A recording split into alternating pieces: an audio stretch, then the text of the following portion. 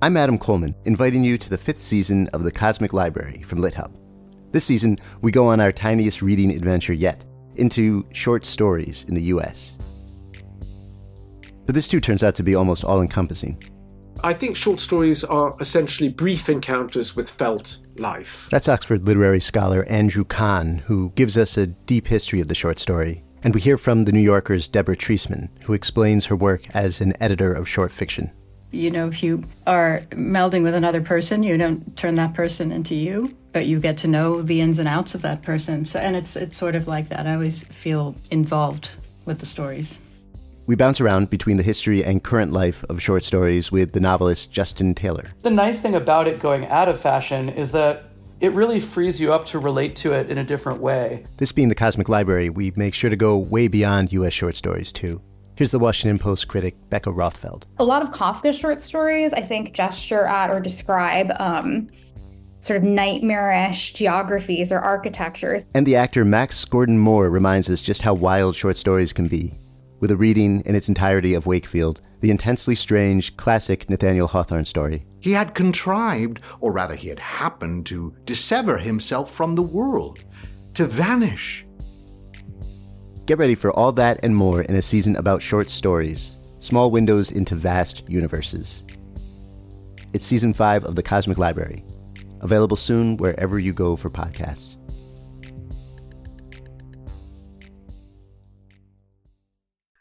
Welcome to the Maris Review. I'm so excited to be here with Lyz Lenz. She's been published in the New York Times, BuzzFeed, Washington Post, The Guardian, Marie Claire, lots more. Her book, Belabored, Tales of Myth, Medicine, and Motherhood is forthcoming, but right now she's here to talk to me about Godland. Yes, hello, let's talk about religion. Yay! I do feel odd coming at this as a Jewish lady who's never lived further west than Philadelphia. So you really do have to be a guide. Sure, yeah. One of my hopes for the book was that it would be open enough that everybody could find a space in there. You know what I mean? Yeah. That if it was, for some, perhaps it would be a guide. For others, perhaps it would be a mirror and a challenge. But I didn't want it to be, you know, like a quote-unquote religious book for religious people. I wanted it to be a way of saying, like, look, religion in America is a big deal, and we all need to talk about it and how it's impacting where we are right now. Just give me a brief overview of how you got started writing this book. Okay, the short version is yeah, we'll keep it real short. So back in towards the end of 2015, I had tried to start a church with my now ex-husband. You see where this is going.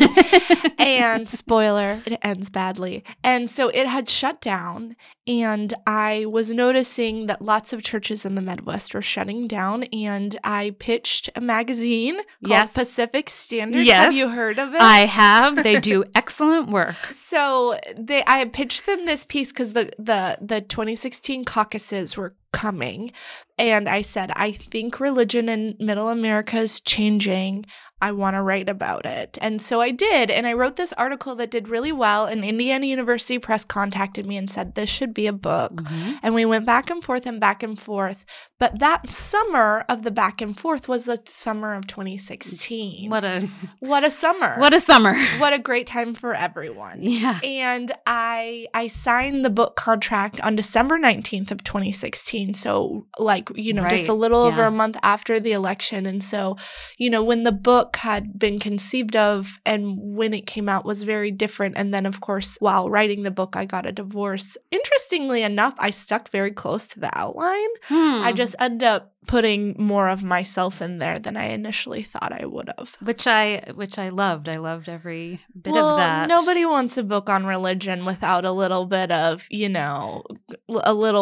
like personal crisis. So I'm so intimidated by you partly because Oh no. stop. You were raised in Texas. You were homeschooled. Yes. We were Duggar before Duggar was cool.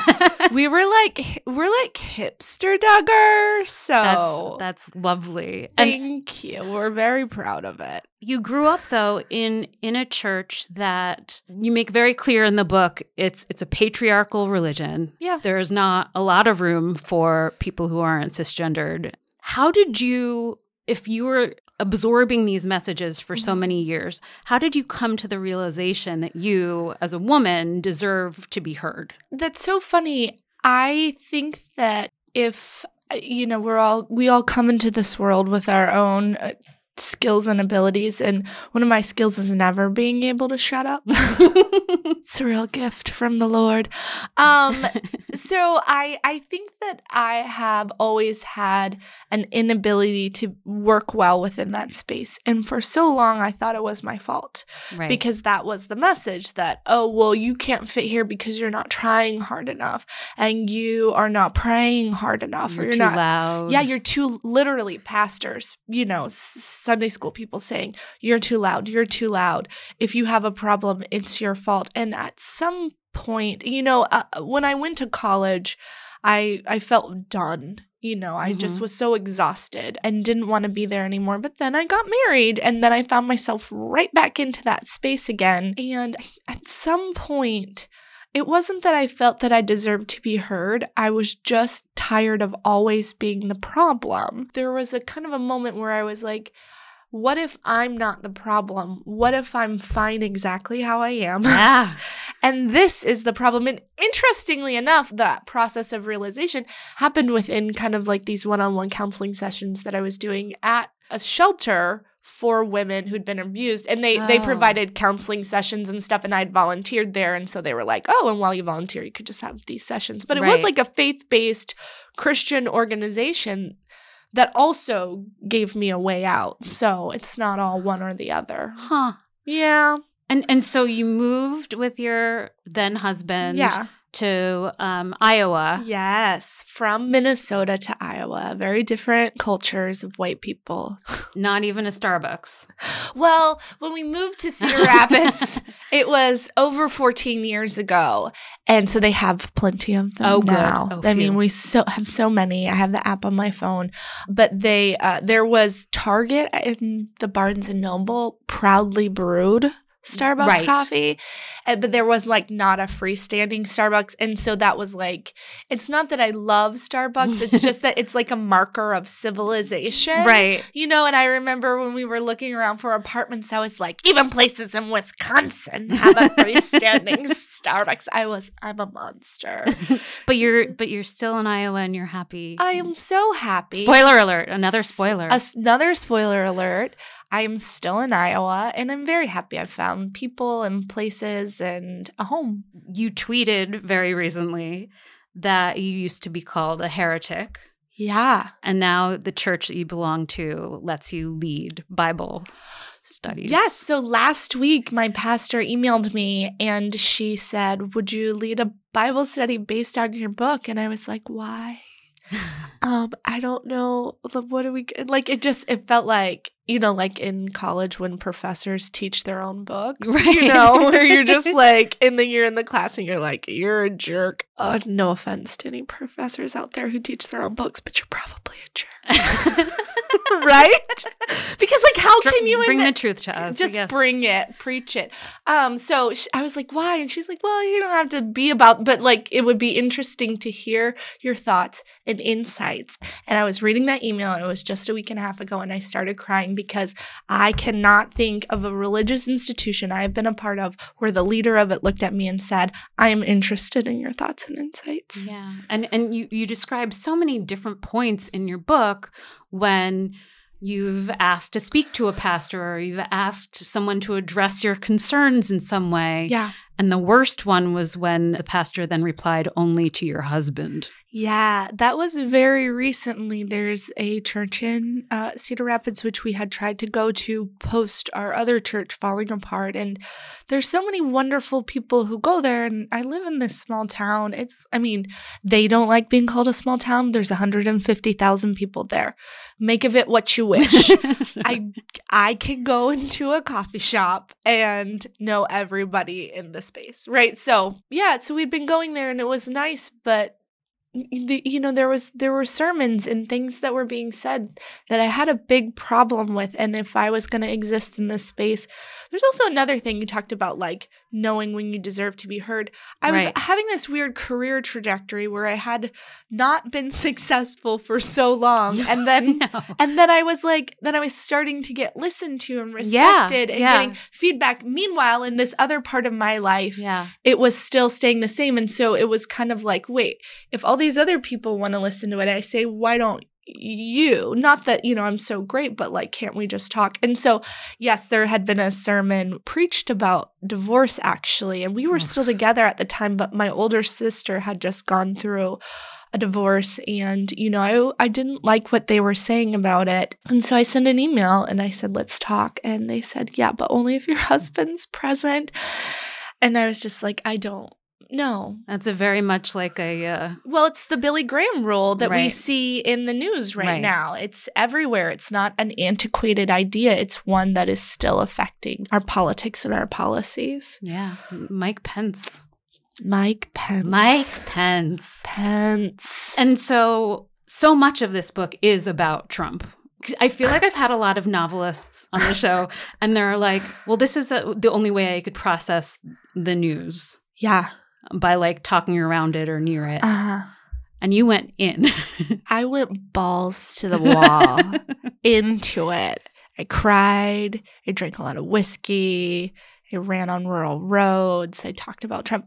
Here's the thing. I'm not good at talking around things. I mean that again, like, okay, let's just do it. Let's just go there and let's just figure it out, or not figure it out. I don't think the book has a lot of easy answers. But there was a moment while reporting out the book where so many of the moments of personal breaking had corresponded with like scandals with the White House that I was joking with a friend. I was like, it's too much. You know what I mean? It's just too much synchronicity between the two events to where that I can't put it all in. But I also think it's important to talk about how the personal is political. Yeah. That these big ideas of politics and impeachment or, immigration, they're not just out there things, they affect people. And they were affecting me to the point where it ruined my life.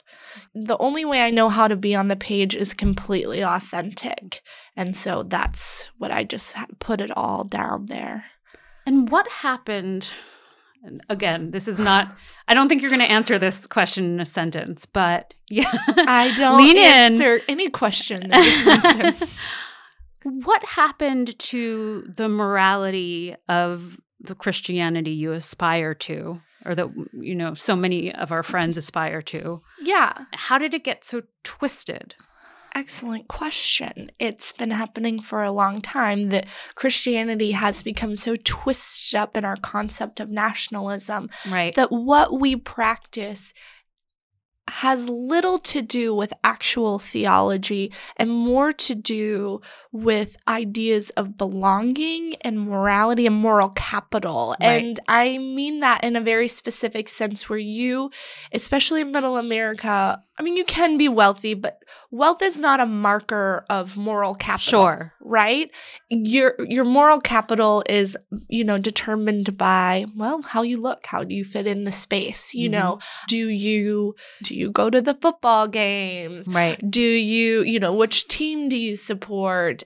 Which church do you go to on Sunday? You don't even have to go every Sunday. You can just say, this is we sometimes go. Which, baseball team your kid plays for. There are these markers of who is correct and who is incorrect in a space. And so religion is one of those markers. Right. It helps you self-identify in your space. And that has absolutely nothing to do with theology. That has everything to do with the way we practice Americanism and our nationalism. And it's really toxic. I mean, it started back, during the Cold War, when it was Christianity was our way of differentiating ourselves from the communists. And you saw it in like Billy Graham's rhetoric. You saw it in the rhetoric from the presidents. We are a Christian nation. Right. And that, I think that's probably when our ideas of quote unquote Christianity got twisted up with nationalism. So I think right now we're having all these debates about the border, for example. Right. And people are saying, oh, well, if you love Jesus, you wouldn't put the babies in the cages. And other people are like, well, I love Jesus and I'm going to put a baby in a cage. And they're just like throwing Bible verses back and forth. And it's funny to me because what it's about, it's not about theology. It's about culturally identifiable markers of, self-identity. So throwing around Bible verses isn't going to help us win this rhetorical war. We need to recognize that this type of Christianity is not theologically based. It's culturally based. And that's why it's so white. And so you mention in your book that you have a Muslim friend who takes part in her community and interacts with everyone and has a lovely time. And then she reads Facebook. Yeah. Polly was so great to be able to talk to me. I'd known her through our kids' school, and her kids were in class with my kids, and they're so lovely. And when the election happened, I think we both identified each other in that space as somebody who's experiencing the same feelings of loss, because I don't live in a liberal bubble, Right. I don't actually think those exist, honestly, but, it might not be safe at school pickup to just openly weep about the election. Right.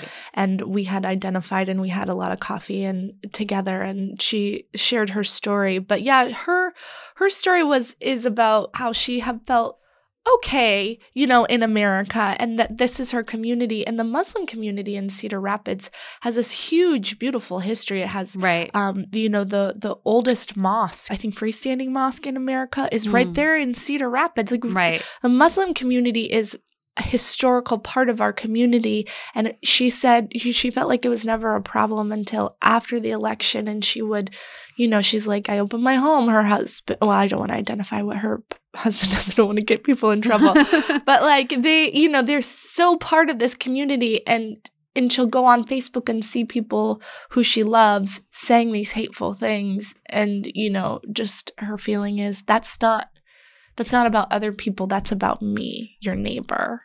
Right. It must be so hard to reconcile the idea like that the people on Facebook are raging against a concept of a people rather than the flesh and blood people they know. Yes. There's this idea that exists in all communities, but I think it feels especially acute in smaller communities where let's say immigrants. We don't like immigrants except our immigrants are okay. Right. So it's like then you get into these conversations where you say, hey, that's me. That person that you're screaming about, yelling about, that is me. And they'll be like, oh, no, you're fine. Right. It's just those other people we don't like. And you cannot do that. You cannot make that separation. And I think that's the conversation more and more people are having, especially women are saying like, hey, when you say that about that sexual assault survivor, you're saying that about me. It's personal. The political is personal. Yeah. So how did you find more liberal thinking Christian people to be around? I know a lot of it is the internet. You cover that extensively. I think perhaps a lot of your listeners will know the beautiful human Nicole Cliff. She is a beautiful human. She is a beautiful human. And I was going through a real big crisis of faith. And when she had her conversion experience, and I sent her an email and I said, congratulations, but literally why? Right. Which is a really supportive thing to say, I think.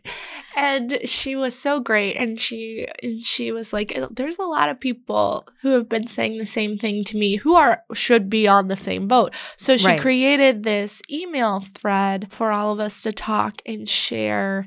And I had also gone to like this really liberal Lutheran school. Right. And I had gone being told that when I went to college, all the liberal professors would indoctrinate me. And I was so excited to be indoctrinated. I was like, please put all your liberal thoughts in my head. And I found the experience to be quite the opposite. Instead, they were very accepting and understanding of all ideas. Well, interesting how that worked out. And I was like, no, you're supposed to convert me to atheism. And they're like, well, atheism seems fine, but also, I think what it is I had grown up in this space that controls the messages about what is a good Christian and what is not a good Christian. But the reality is that the history of faith is so complex, and it involves so many different types of people, like radical nuns, like fighting for communism down in South America, Dorothy Day, like being socialist everywhere. She was a single mom, and that there's all these like beautiful religious traditions that I think we forget about, because what dominates the conversation is this white evangelical idea of who's in and who's out. And that's faith in this moment. But, like, look, we've had the 30 Years' War, we had the Reformation, we had there's bigger stuff going on. And I think we would all do better to recognize that. I have a friend who is finishing up her PhD from JTS, the Jewish Theological Seminary. She's my best friend from college. And, I would go to her and I would say, well, I was raised thinking this. And she'd be like, oh, well, here's, 50 scholars from like the dawn of time who have like argued with that ideas. What's an example? Like, what's one of the things that you were raised with? Well, a lot of it is about like the inerrancy. I'm using air quotes. People can't see that. The inerrancy of the biblical text, which is, the idea is like the Bible is the living word of God, and it is not wrong, and it will never be wrong. And if you say it's wrong, then you're going to hell. And so I would say things to her like, okay, the book of Ruth, I was told that literally happened. And she would say, like, actually, the way it's written is it's written like a fairy tale. Like in the original language, it's written with these like once upon a time tropes. And the language is so like coded in these ideas of mythology. I'm gonna get this wrong, but I think like the husbands are named like sickness and death, actually. So, it's like really metaphorical in this way. And so she would say, so actually it's read more like a fairy tale. And I would just be like, I'm sorry, my head has just exploded.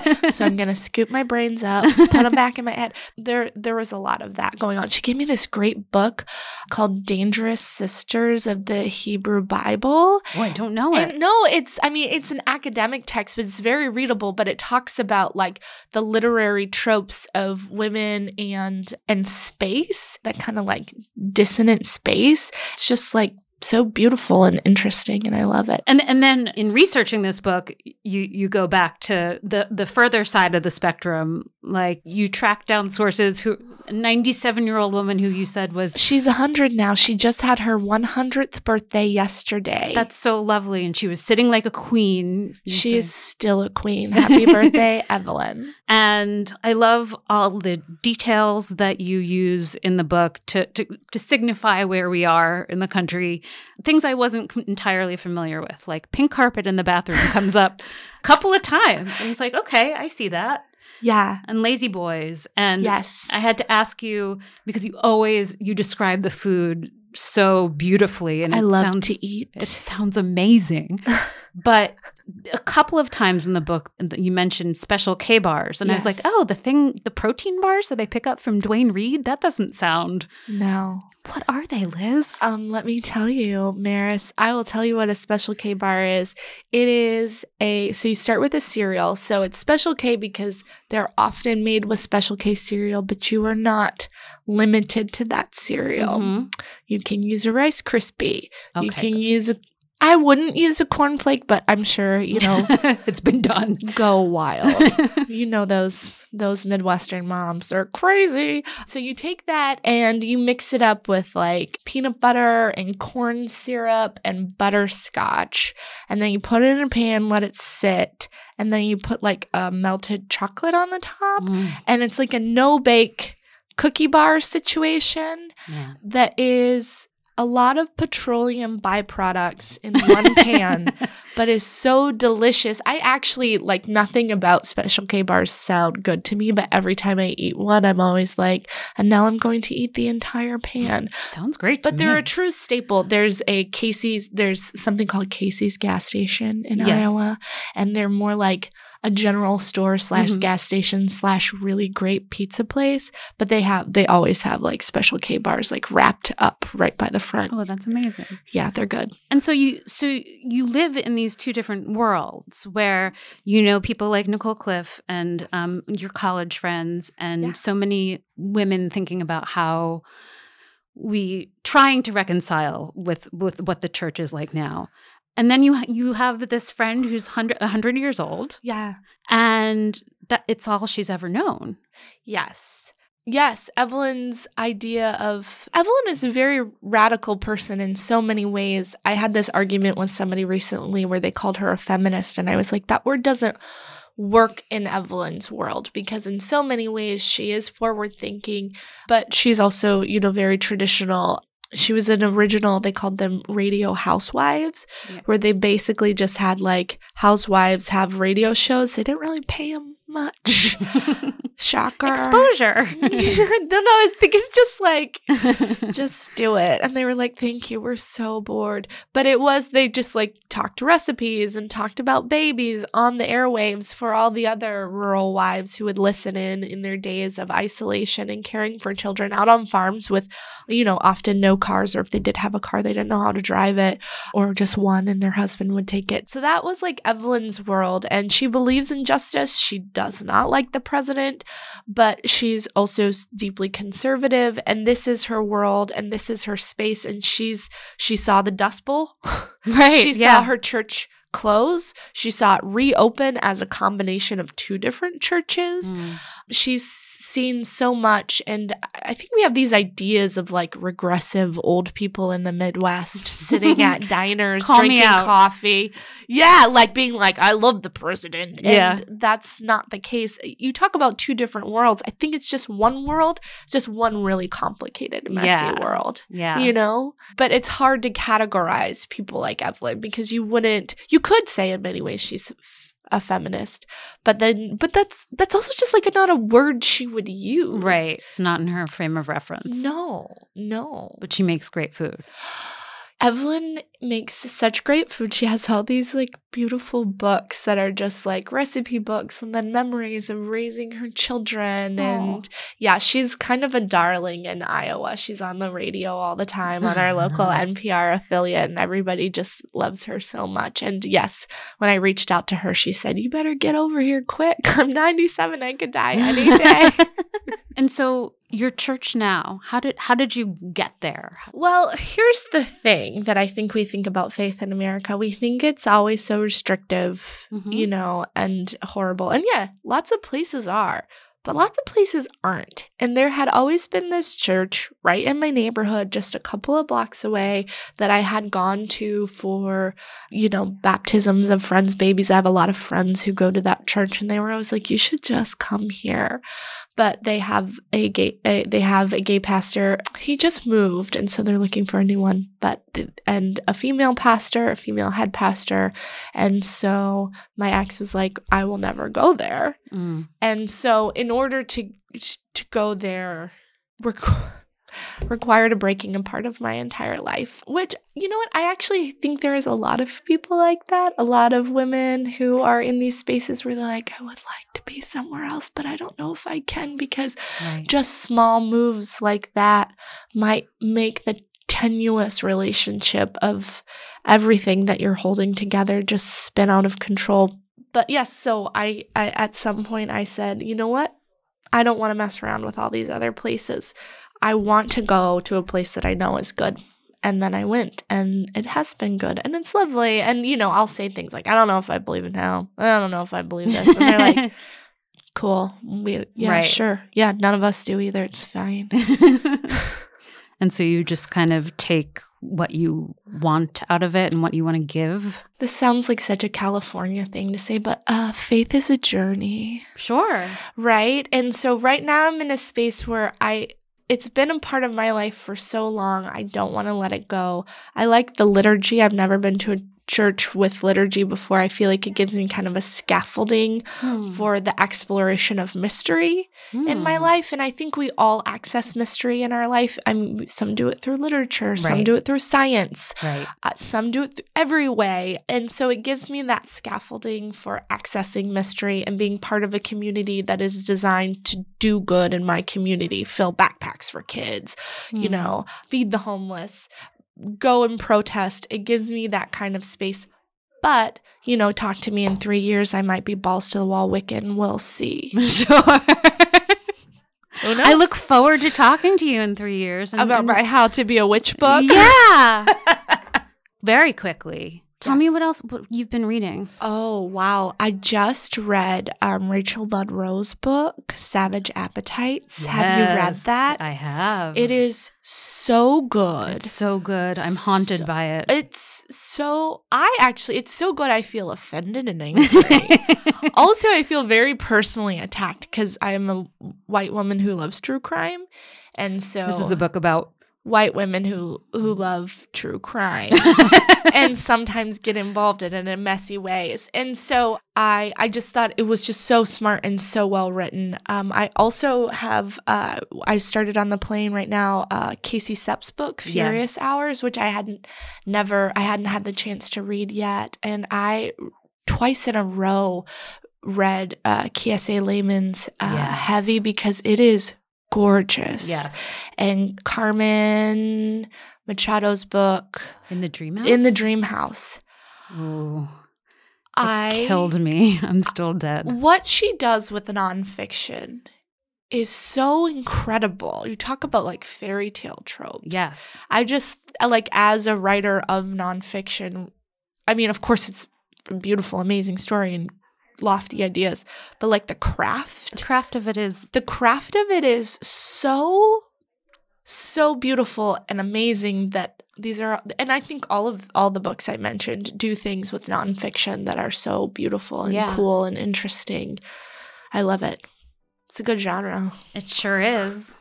Thank you so much for being here, Liz. Thank you. What a pleasure. Thanks for having me. What a dream. It is a dream. Thank you for listening to the Maris Review, and check the show notes for the books we discussed on here today. And please subscribe wherever you get your podcasts.